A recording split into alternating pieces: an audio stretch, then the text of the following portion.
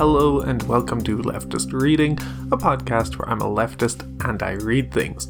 Today we are continuing with Post-Scarcity Anarchism, the second section of the book called Listen Marxists, that aims, and so far has not done a great job, of compelling Marxists to rethink some assumptions and side more on the anarchist notions of how we should organize.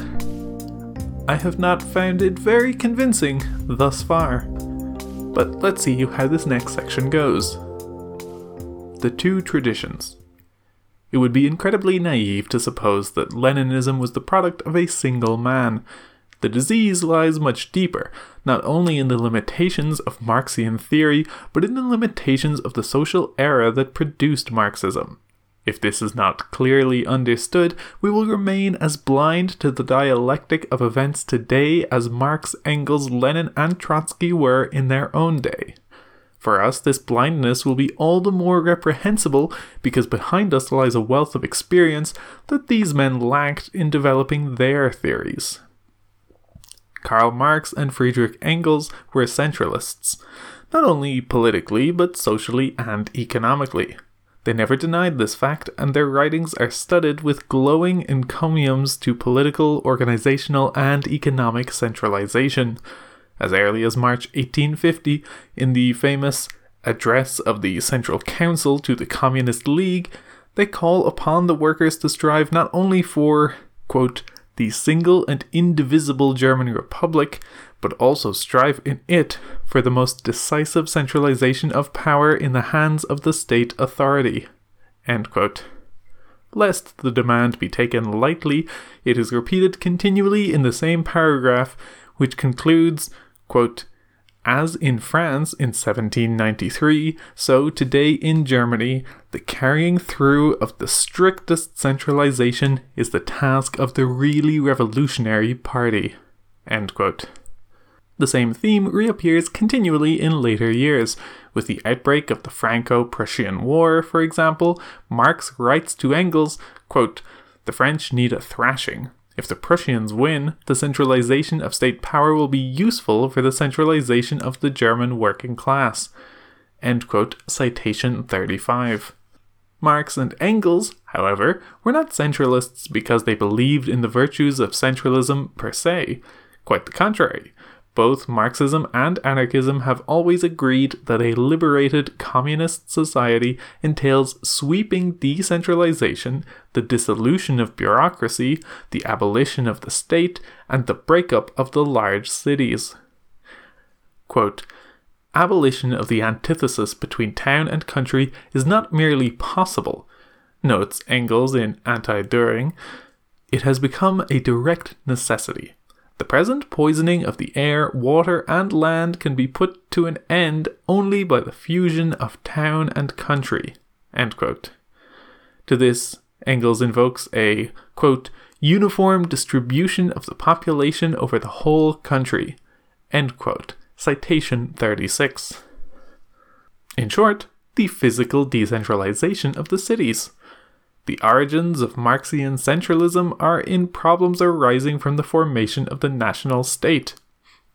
Until well into the latter half of the 19th century, Germany and Italy were divided into a multitude of independent duchies, principalities, and kingdoms. The consolidation of these geographic units into unified nations, Marx and Engels believed, was a sine qua non for the development of modern industry and capitalism. Their praise of centralization was engendered not by any centralistic mystique, but by the events of the period in which they lived.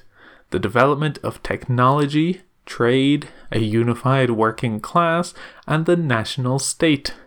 Their concern on this score, in short, is with the emergence of capitalism, with the tasks of the bourgeois revolution in an era of unavoidable material scarcity.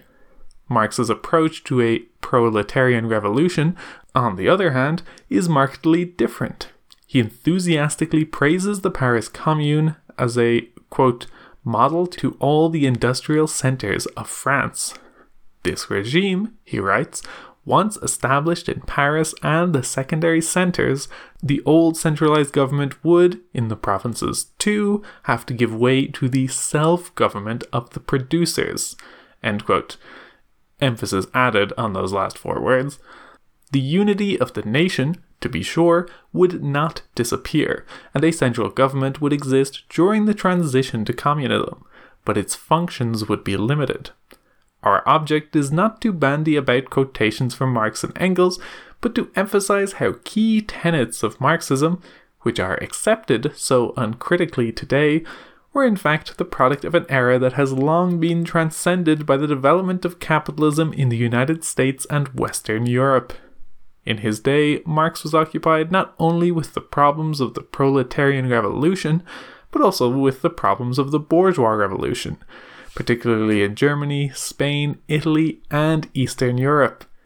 He dealt with the problems of transition from capitalism to socialism in capitalist countries which had not advanced much beyond the coal-steel technology of the Industrial Revolution, and with the problems of transition from feudalism to capitalism in countries which had scarcely advanced much beyond handicrafts and the guild system.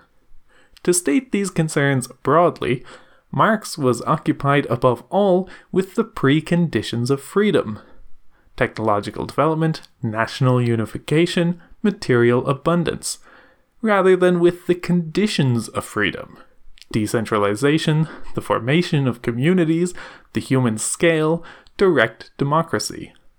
His theories were still anchored in the realm of survival, not the realm of life. Once this is grasped, it is possible to place Marx's theoretical legacy in meaningful perspective, to separate its rich contributions from its historically limited, indeed paralyzing, shackles on our own time. The Marxian dialectic, the many seminal insights provided by historical materialism, the superb critique of the commodity relationship, many elements of the economic theories, the theory of alienation, and above all the notion that freedom has material preconditions. These are lasting contributions to revolutionary thought.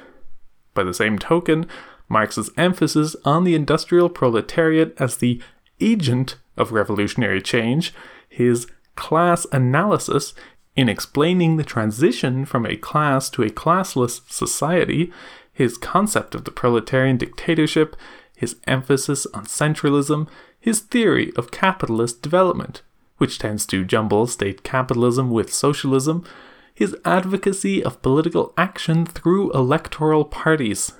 These and many related concepts are false in the context of our time and were misleading, as we shall see, even in his own day. They emerge from the limitations of his vision, more properly, from the limitations of his time. They make sense only if one remembers that Marx regarded capitalism as historically progressive, as an indispensable stage to the development of socialism, and they have practical applicability only to a time when Germany in particular was confronted by bourgeois democratic tasks and national unification. We are not trying to say that Marx was correct in holding this approach, merely that the approach makes sense when viewed in its time and place. Just as the Russian Revolution included a subterranean movement of the masses, which conflicted with Bolshevism, so there is a subterranean movement in history which conflicts with all systems of authority. The movement has entered into our time under the name of Anarchism, although it has never been encompassed by a single ideology or body of sacred texts.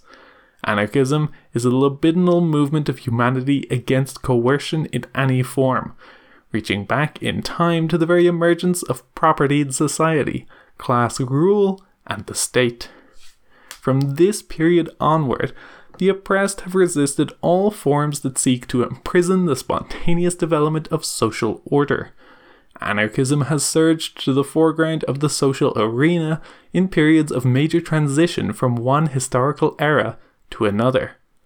The decline of the ancient and feudal world witnessed the upsurge of mass movements, in some cases wildly Dionysian in character, that demanded an end to all systems of authority, privilege, and coercion. The anarchic movements of the past failed largely because material scarcity, a function of the low level of technology, vitiated an organic harmonization of human interests. Any society that could promise little more materially than equality of poverty invariably engendered deep-seated tendencies to restore a new system of privilege. In the absence of a technology that could appreciably reduce the working day, the need to work vitiated social institutions based on self-management. The Girondins of the French Revolution shrewdly recognized that they could use the working day against revolutionary Paris. To exclude radical elements from the sections, they tried to enact legislation which would end all assembly meetings before 10 p.m., the hour when Parisian workers returned from their jobs. Indeed, it was not only the manipulative techniques and the treachery of the vanguard organizations that brought the anarchic phases of past revolutions to an end, it was also the material limits of past eras. The masses were always compelled to return to a lifetime of toil, and rarely were they free to establish organs of self-management that could last beyond the revolution. Anarchists such as Bakunin and Kropotkin, however, were by no means wrong in criticizing Marx for his emphasis on centralism and his elitist notions of organization. Was centralism absolutely necessary for technological advances in the past? Was the nation-state indispensable to the expansion of commerce? Did the workers' movement benefit by the emergence of highly centralized economic enterprises and the indivisible state? We tend to accept these tenets of Marxism too uncritically, largely because capitalism developed within a centralized political arena. The anarchists of the last century warned that Marx's centralistic approach, insofar as it affected the events of the time, would so strengthen the bourgeoisie and the state apparatus that the overthrow of capitalism would be extremely difficult. The Revolutionary Party, by duplicating these centralistic hierarchical features, would reproduce hierarchy and centralism in the post-revolution society. Bakunin, Kropotkin, and Malatesta were not so naive as to believe that anarchism could be established overnight. In imputing this notion to Bakunin, Marx and Engels willfully distorted the Russian anarchists' views. Nor did the anarchists of the last century believe that the abolition of the state involved laying down arms immediately after the revolution, to use Marx's obscurantist choice of terms, thoughtlessly repeated by Lenin in State and Revolution. Indeed, much that passes for Marxism in State and Revolution is pure anarchism. For example, the substitution of revolutionary militias for professional armed bodies and the substitution of organs of self-management for parliamentary bodies. What is authentically Marxist in Lenin's pamphlet is the demand for strict centralism, the acceptance of a new bureaucracy, and the identification of Soviets with a state. The anarchists of the last century were deeply preoccupied with the question of achieving industrialization without crushing the revolutionary spirit of the masses and rearing new obstacles to emancipation. They feared that centralization would reinforce the ability of the bourgeoisie to resist the revolution and instill in the workers a sense of obedience. They tried to rescue all those pre-capitalist communal forms, such as the Russian Mir and the Spanish Pueblo, which might provide a springboard to a free society, not only in a structural sense, but also a spiritual one. Hence, they emphasized the need for decentralization even under capitalism. In contrast to the Marxian parties, their organizations gave considerable attention to what they called integral education, the development of the whole man, to counteract the debasing and banalizing influence of bourgeois society. The anarchists tried to live by the values of the future to the extent that this was possible under capitalism. They believed in direct action to foster the initiative of the masses, to preserve the spirit of revolt, to encourage spontaneity. They tried to develop organizations based on mutual aid and brotherhood, in which control would be exercised from below upward, not downward from above. We must pause here to examine the nature of anarchist organizational forms in some detail, if only because the subject has been obscured by an appalling amount of rubbish. Anarchists, or at least anarcho-communists, accept the need for organization. Footnote 56. It should be as absurd to have to repeat this point as to argue over whether Marx accepted the need for social revolution. The real question at issue here is not organization versus non-organization, but rather what kind of organization the anarcho-communists tried to establish. What the different kinds of anarcho-communist organizations have in common is organic developments from below, not bodies engineered into existence from above. They are social movements, combining a creative revolutionary lifestyle with a creative revolutionary theory, not political parties whose mode of life is indistinguishable from the surrounding bourgeois environment and whose ideology is reduced to rigid, tried and tested programs. As much as is humanly possible, they try to reflect the liberated society they seek to achieve, not slavishly duplicate the prevailing system of hierarchy, class, and authority. They are built around intimate groups of brothers and sisters, affinity groups, whose ability to act in common is based on initiative, on convictions freely arrived at, and on a deep personal involvement, not around a bureaucratic apparatus fleshed out by a docile membership and manipulated from above by a handful of all-knowing leaders. The anarcho-communists do not deny the need for coordination between groups, for discipline, for meticulous planning, and for unity in action.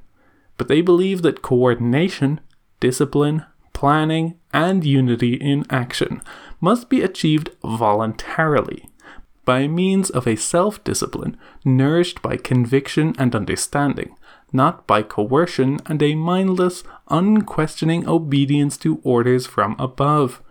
They seek to achieve the effectiveness imputed to centralism by means of voluntarism and insight, not by establishing a hierarchical, centralized structure.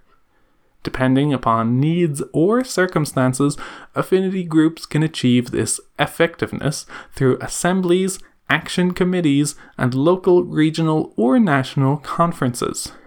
But they vigorously oppose the establishment of an organizational structure that becomes an end in itself, of communities that linger on after their practical tasks have been completed, of a leadership that reduces the revolutionary to a mindless robot. These conclusions are not the result of flighty individualist impulses.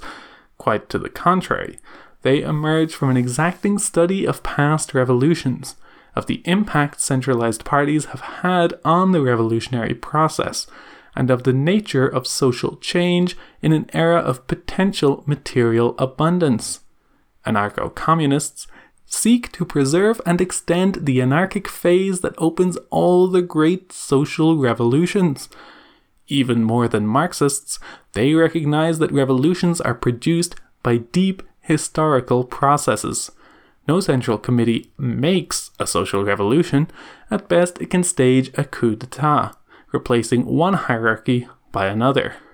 Or worse, arrest a revolutionary process if it exercises any widespread influence. A central committee is an organ for acquiring power, for recreating power, for gathering to itself what the masses have achieved by their own revolutionary efforts. One must be blind to all that has happened over the past 2 centuries not to recognize these essential facts. In the past, Marxists could make an intelligible, although invalid, claim for the need for a centralized party because the anarchic phase of the revolution was nullified by material scarcity. Economically, the masses were always compelled to return to a daily life of toil. The revolution closed at 10 o'clock. Quite aside from the reactionary intentions of the Girondins of 1793, it was arrested by the low level of technology. Today, even this excuse has been removed by the development of a post-scarcity technology, notably in the US and Western Europe. A point has now been reached where the masses can begin, almost overnight, to expand drastically the realm of freedom in the Marxian sense, to acquire the leisure time needed to achieve the highest degree of self-management. What the May-June events in France demonstrated was not the need for a Bolshevik type of party, but the need for greater consciousness among the masses. Paris demonstrated that an organization is needed to propagate ideas systematically, and not ideas alone, but ideas which promote the concept of self-management. What the French masses lacked was not a central committee or a Lenin to organize or command them, but the conviction that they could have operated the factories instead of merely occupying them. It is noteworthy that not a single Bolshevik-type party in France raised the demand of self-management. The demand was raised only by the anarchists and the situationists. There is a need for a revolutionary organization, but its function must always be kept clearly in mind. Its first task is propaganda, to patiently explain, as Lenin put it. In a revolutionary situation, the revolutionary organization prevents the most advanced demands. It is prepared at every turn of events to formulate, in the most concrete fashion, the immediate task that should be performed to advance the revolutionary process. It provides the boldest elements in action and in the decision-making organs of the revolution. In what way, then, do anarcho-communist groups differ from the Bolshevik type of party? Certainly not on such issues as the need for organization, planning, coordination, propaganda in all its forms, or the need for a social program. Fundamentally, they differ from the Bolshevik type of party in their belief that genuine revolutionaries must function within the framework of the forms created by the revolution, not within the forms created by the party. What this means is that their commitment is to the revolutionary organs of self-management, not to the revolutionary organization, to the social forms, not the political forms. Anarcho-communists seek to persuade the factory committees, assemblies, or Soviets to make themselves into genuine organs of popular self-management, not to dominate them, manipulate them, or hitch them to an all-knowing political party. Anarcho-communists do not seek to rear a state structure over these popular revolutionary organs, but, on the contrary, to dissolve all the organizational forms developed in the pre-revolutionary period, including their own, into these genuine revolutionary organs. These differences are decisive.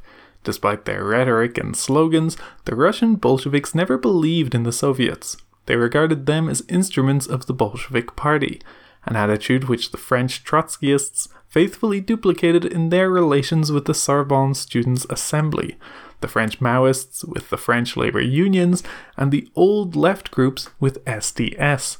By 1921, the Soviets were virtually dead, and all decisions were made by the Bolshevik Central Committee and Political Bureau. Not only do anarcho-communists seek to prevent Marxist parties from repeating this, they also wish to prevent their own organization from playing a similar role. Accordingly, they try to prevent bureaucracy, hierarchy, and elites from emerging in their midst. No less important, they attempt to remake themselves, to root out from their own personalities those authoritarian traits and elitist propensities that are assimilated in hierarchical society almost from birth. The concern of the anarchist movement with the lifestyle is not merely a preoccupation with its own integrity, but with the integrity of the revolution itself. Footnote 57. In the midst of all the confusing ideological cross-currents of our time, one question must always remain in the foreground. What the hell are we trying to make a revolution for? Are we trying to make a revolution to recreate hierarchy, dangling a shadowy dream of future freedom before the eyes of humanity? Is it to promote further technological advance, to create an even greater abundance of goods than exists today? Is it to get even with the bourgeoisie? Is it to bring PL to power? Or the Communist Party? Or the Socialist Workers' Party? Is it to emancipate abstractions such as the proletariat, the people, history, society? Or is it finally to dissolve hierarchy, class rule, and coercion, to make it possible for each individual to gain control of his everyday life? Is it to make each moment as marvelous as it could be, and the lifespan of each individual an utterly fulfilling experience? If the true purpose of revolution is to bring the Neanderthal men of PL to power, it is not worth making. We need hardly argue the inane questions of whether individual development can be severed from social and communal development. Obviously, the two go together. The basis for a whole human being is a rounded society. The basis for a free human being is a free society. These issues aside, we are still faced with the question that Marx raised in 1850. When will we begin to take our poetry from the future instead of the past? The dead must be permitted to bury the dead. Marxism is dead because it was rooted in an era of material scarcity, limited in its possibilities by material want. The most important social message of Marxism is that freedom has material preconditions. We must survive in order to live. With the development of a technology that could not have been conceived by the wildest science fiction of Marx's day, the possibility of a post-scarcity society now lies before us. All the institutions of propertied society, class rule, hierarchy, the patriarchal family, bureaucracy, the city, the state, have been exhausted. Today, decentralization is not only desirable as a means of restoring the human scale, it is necessary to recreate a viable ecology, to preserve life on this planet from destructive pollutants and soil erosion, to preserve a breathable atmosphere and the balance of nature. The promotion of spontaneity is necessary if the social revolution is to place each individual in control of his everyday life. The old forms of struggle do not totally disappear with the decomposition of class society, but they are being transcended by the issues of a classless society. There can be no social revolution without winning the workers. Hence, they must have our active solidarity in every struggle they wage against exploitation. We fight against social crimes wherever they appear, and industrial exploitation is a profound social crime. But so are racism, the denial of the right to self-determination, imperialism, and poverty profound social crimes. And for that matter, so are pollution, rampant urbanization, the malignant socialization of the young, and sexual repression. As for the problem of winning the working class to the revolution, we must bear in mind that a precondition for the existence of the bourgeoisie is the development of the proletariat. Capitalism as a social system presupposes the existence of both classes and is perpetuated by the development of both classes. We begin to undermine the premises of class rule to the degree that we foster the declassifying of the non-bourgeois classes, at least institutionally, psychologically, and culturally. For the first time in history, the anarchic phase that opened all the great revolutions of the past can be preserved as a permanent condition by the advanced technology of our time. The anarchic institutions of that phase, the assemblies, the factory committees, the action committees, can be stabilized as the elements of a liberated society, as the elements of a new system of self-management. Will we build a movement that can defend them? Can we create an organization of affinity groups that is capable of dissolving into these revolutionary institutions? Or will we build a hierarchical, centralized, bureaucratic party that will try to dominate them, supplant them, and finally destroy them? Listen, Marxist. The organization we try to build is the kind of society our revolution will create. Either we will shed the past, in ourselves, as well as in our groups, or there will simply be no future to win.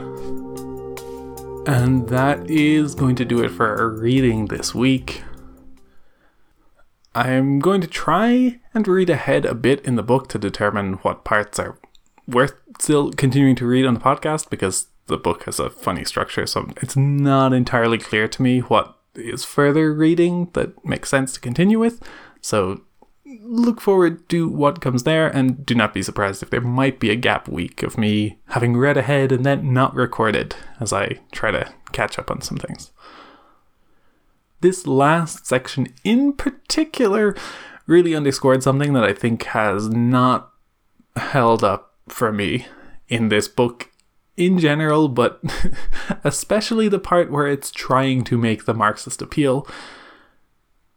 I took the title of the book, Post-Scarcity Anarchism, to be about the global level of resources available, the ways in which we have increased efficiency to the point that, balanced out well, people would live in real luxury.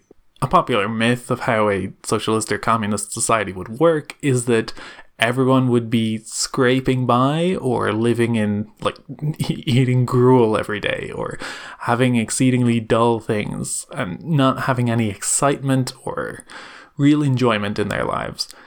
And in pure resource terms, that's not really true. If you actually just leveled everything out across everybody, people would do quite well relative to what they're doing now.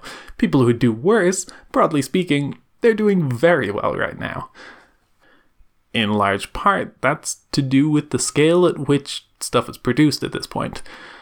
At least in the current moment, there's not a huge fear that we would have, say, an actual scarcity of food across the board.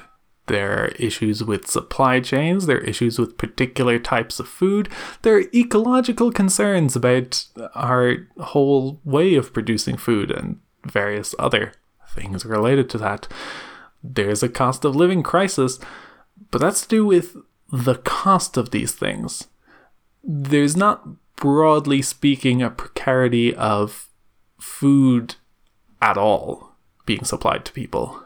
Which is what I presumed this book would take as its premise, but reading this last section, the example of the Girondins in France using a 10 p.m. meeting time closure to cut out people who had to labour until 10 p.m. and work late, I don't think Bookchin, strictly speaking, meant literally nobody today would be bothered by this, but it certainly seems like he's talking to a specific kind of person when he says, well, that's just not something we'd have to worry about today. Which is just categorically not true. Lots of people work very late hours. Lots of people have significant material scarcity in their lives. It's a fully invented scarcity because it is capitalist forces using markets to cause people to be in precarious situations so that they will have to work all their lives, doing perhaps one or two jobs, or one job with excessive hours, or one job with variable hours. There are lots of ways people are being compelled by a scarcity that is manufactured. This section from Bookchin seems to claim the notion that personal material scarcity basically doesn't exist, which is baffling. Now, I didn't live in the time when this was being written, but I don't think that was true then either. And I don't know if this was perhaps an assumption that things would trend in that direction, or if this was just a too narrow view. Again, there's a distinct lack of gender or class or queerness really being discussed in this book. The book refers to freedom being important and refers to personal freedoms being valuable. It offhandedly refers to people being oppressed for their sexuality, but doesn't go into these as problems. It doesn't try to address them. It doesn't really try to explain why those are different vectors of oppression that are enforced by, but not wholly incumbent on, capitalism. If we all changed to being in anarchist groups overnight, those vectors of oppression would still be there. You would need to do something about them. They don't disappear immediately. They are exacerbated by the material conditions of the world, but that's not the only way in which they happen. And this book just has no time to talk about that. And frankly, a weird thought I had here is when Bookchin was saying, obviously we're not against organization at all, I had the striking thought that Bookchin has not explained a lot about how one would organize a revolution along anarchist principles.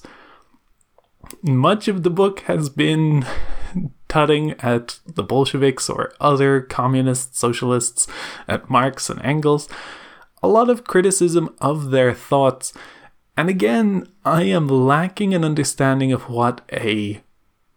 I continue to lack an actual understanding of what an anarchist revolution would look like. Maybe that's by design, because the point is not to tell people how they should revolt. But just from personal experience even, I get the sense that people need a set of instructions. Much like in the last book, I don't think it is inherently manipulation to perhaps be a party that has particular principles and present propaganda that tries to convince people of those principles. Bookchin does this weird bit of doublespeak where he somewhat asserts that that's what the Bolsheviks at large were doing, and then says, of course you do need to convince people of principles, but they should believe them. Which is not to say that there is no way in which you could overstate propaganda and perhaps be pushing them particularly hard. But again, there is no explanation given for what the difference is. There's no insinuation of the way you do it without being too iron-fisted is X or Y. It's just said as if it's an understood problem. And again, all of this feels like it's divorced from real-life conditions. I mean, the obvious thing is he thought there wouldn't be any more economic crises. He thought they were done. But even aside from that, it also feels divorced from the past that he could have seen if he had maybe looked at the past as well as the future and recognized the ways in which the Bolsheviks were dealing with difficult problems. Obviously, there were lots of material scarcity crises that they were dealing with, but I even mean in the sense that a lot of flack is given to the Bolsheviks for wanting to have control over the Soviets.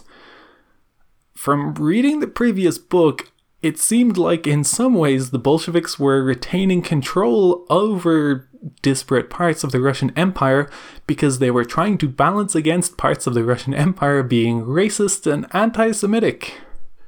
Again,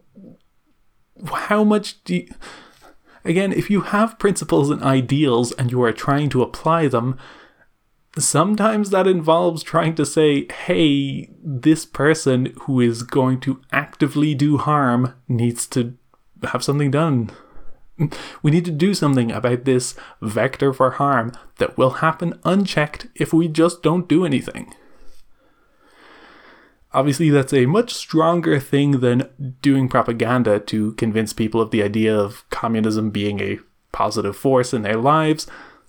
But it feels extremely disingenuous to present the idea as if the Bolsheviks were retaining power for power's sake, as opposed to taking it for the material ends they were seeking. And that does feel like the final thought I have about this section, where Bookchin's asking, what is the point of doing this? Why are you doing your revolution? And it seems like a strange question to ask because, I mean, look, again, reading her previous book, the Bolsheviks enacted various improvements in people's lives, even during a time of difficult material conditions. That book talked about how people as a whole weren't massively pleased with the Bolsheviks at multiple points, but ultimately did also say their lives had improved. It had numbers on things that got better. They had been under the heel of an oppressive empire, and one that was somewhat crumbling and struggling to even keep people fed. So, without trying to claim that I understand the Bolshevik Party in depth, it doesn't seem hard to make an argument that they did the revolution to improve people's lives. Whether or not they intended that, it certainly happened somewhat. Where things went from there is obviously a different question. And the ways in which controlling power in a narrow space and centralizing things could have backfired is a different question on top of that. But it seems strange to work backwards to then say, well, they were only really doing it to centralize power, as if Bookchin has any specific insight that we don't about exactly why the Bolsheviks did what they did. But for now, let's close the book on that. We may have a little more from Bookchin. We will see how I feel about the rest of the sections here. But if you have questions, comments, corrections, or suggestions for other books that could be good to check out, you can email leftistreading@gmail.com or contact the show on Twitter @leftistreading. Our intro and outro music is Decisions by Eric Medias. You can find it and more of his work on soundimage.org. And this show is hosted on the Abnormal Mapping Network. You can go to abnormalmapping.com to find this and lots of other leftist podcasts. You can also go to patreon.com/abnormalmapping to give them some support and get lots of bonus shows from there. That is all for this week. Thank you for listening, and keep reading.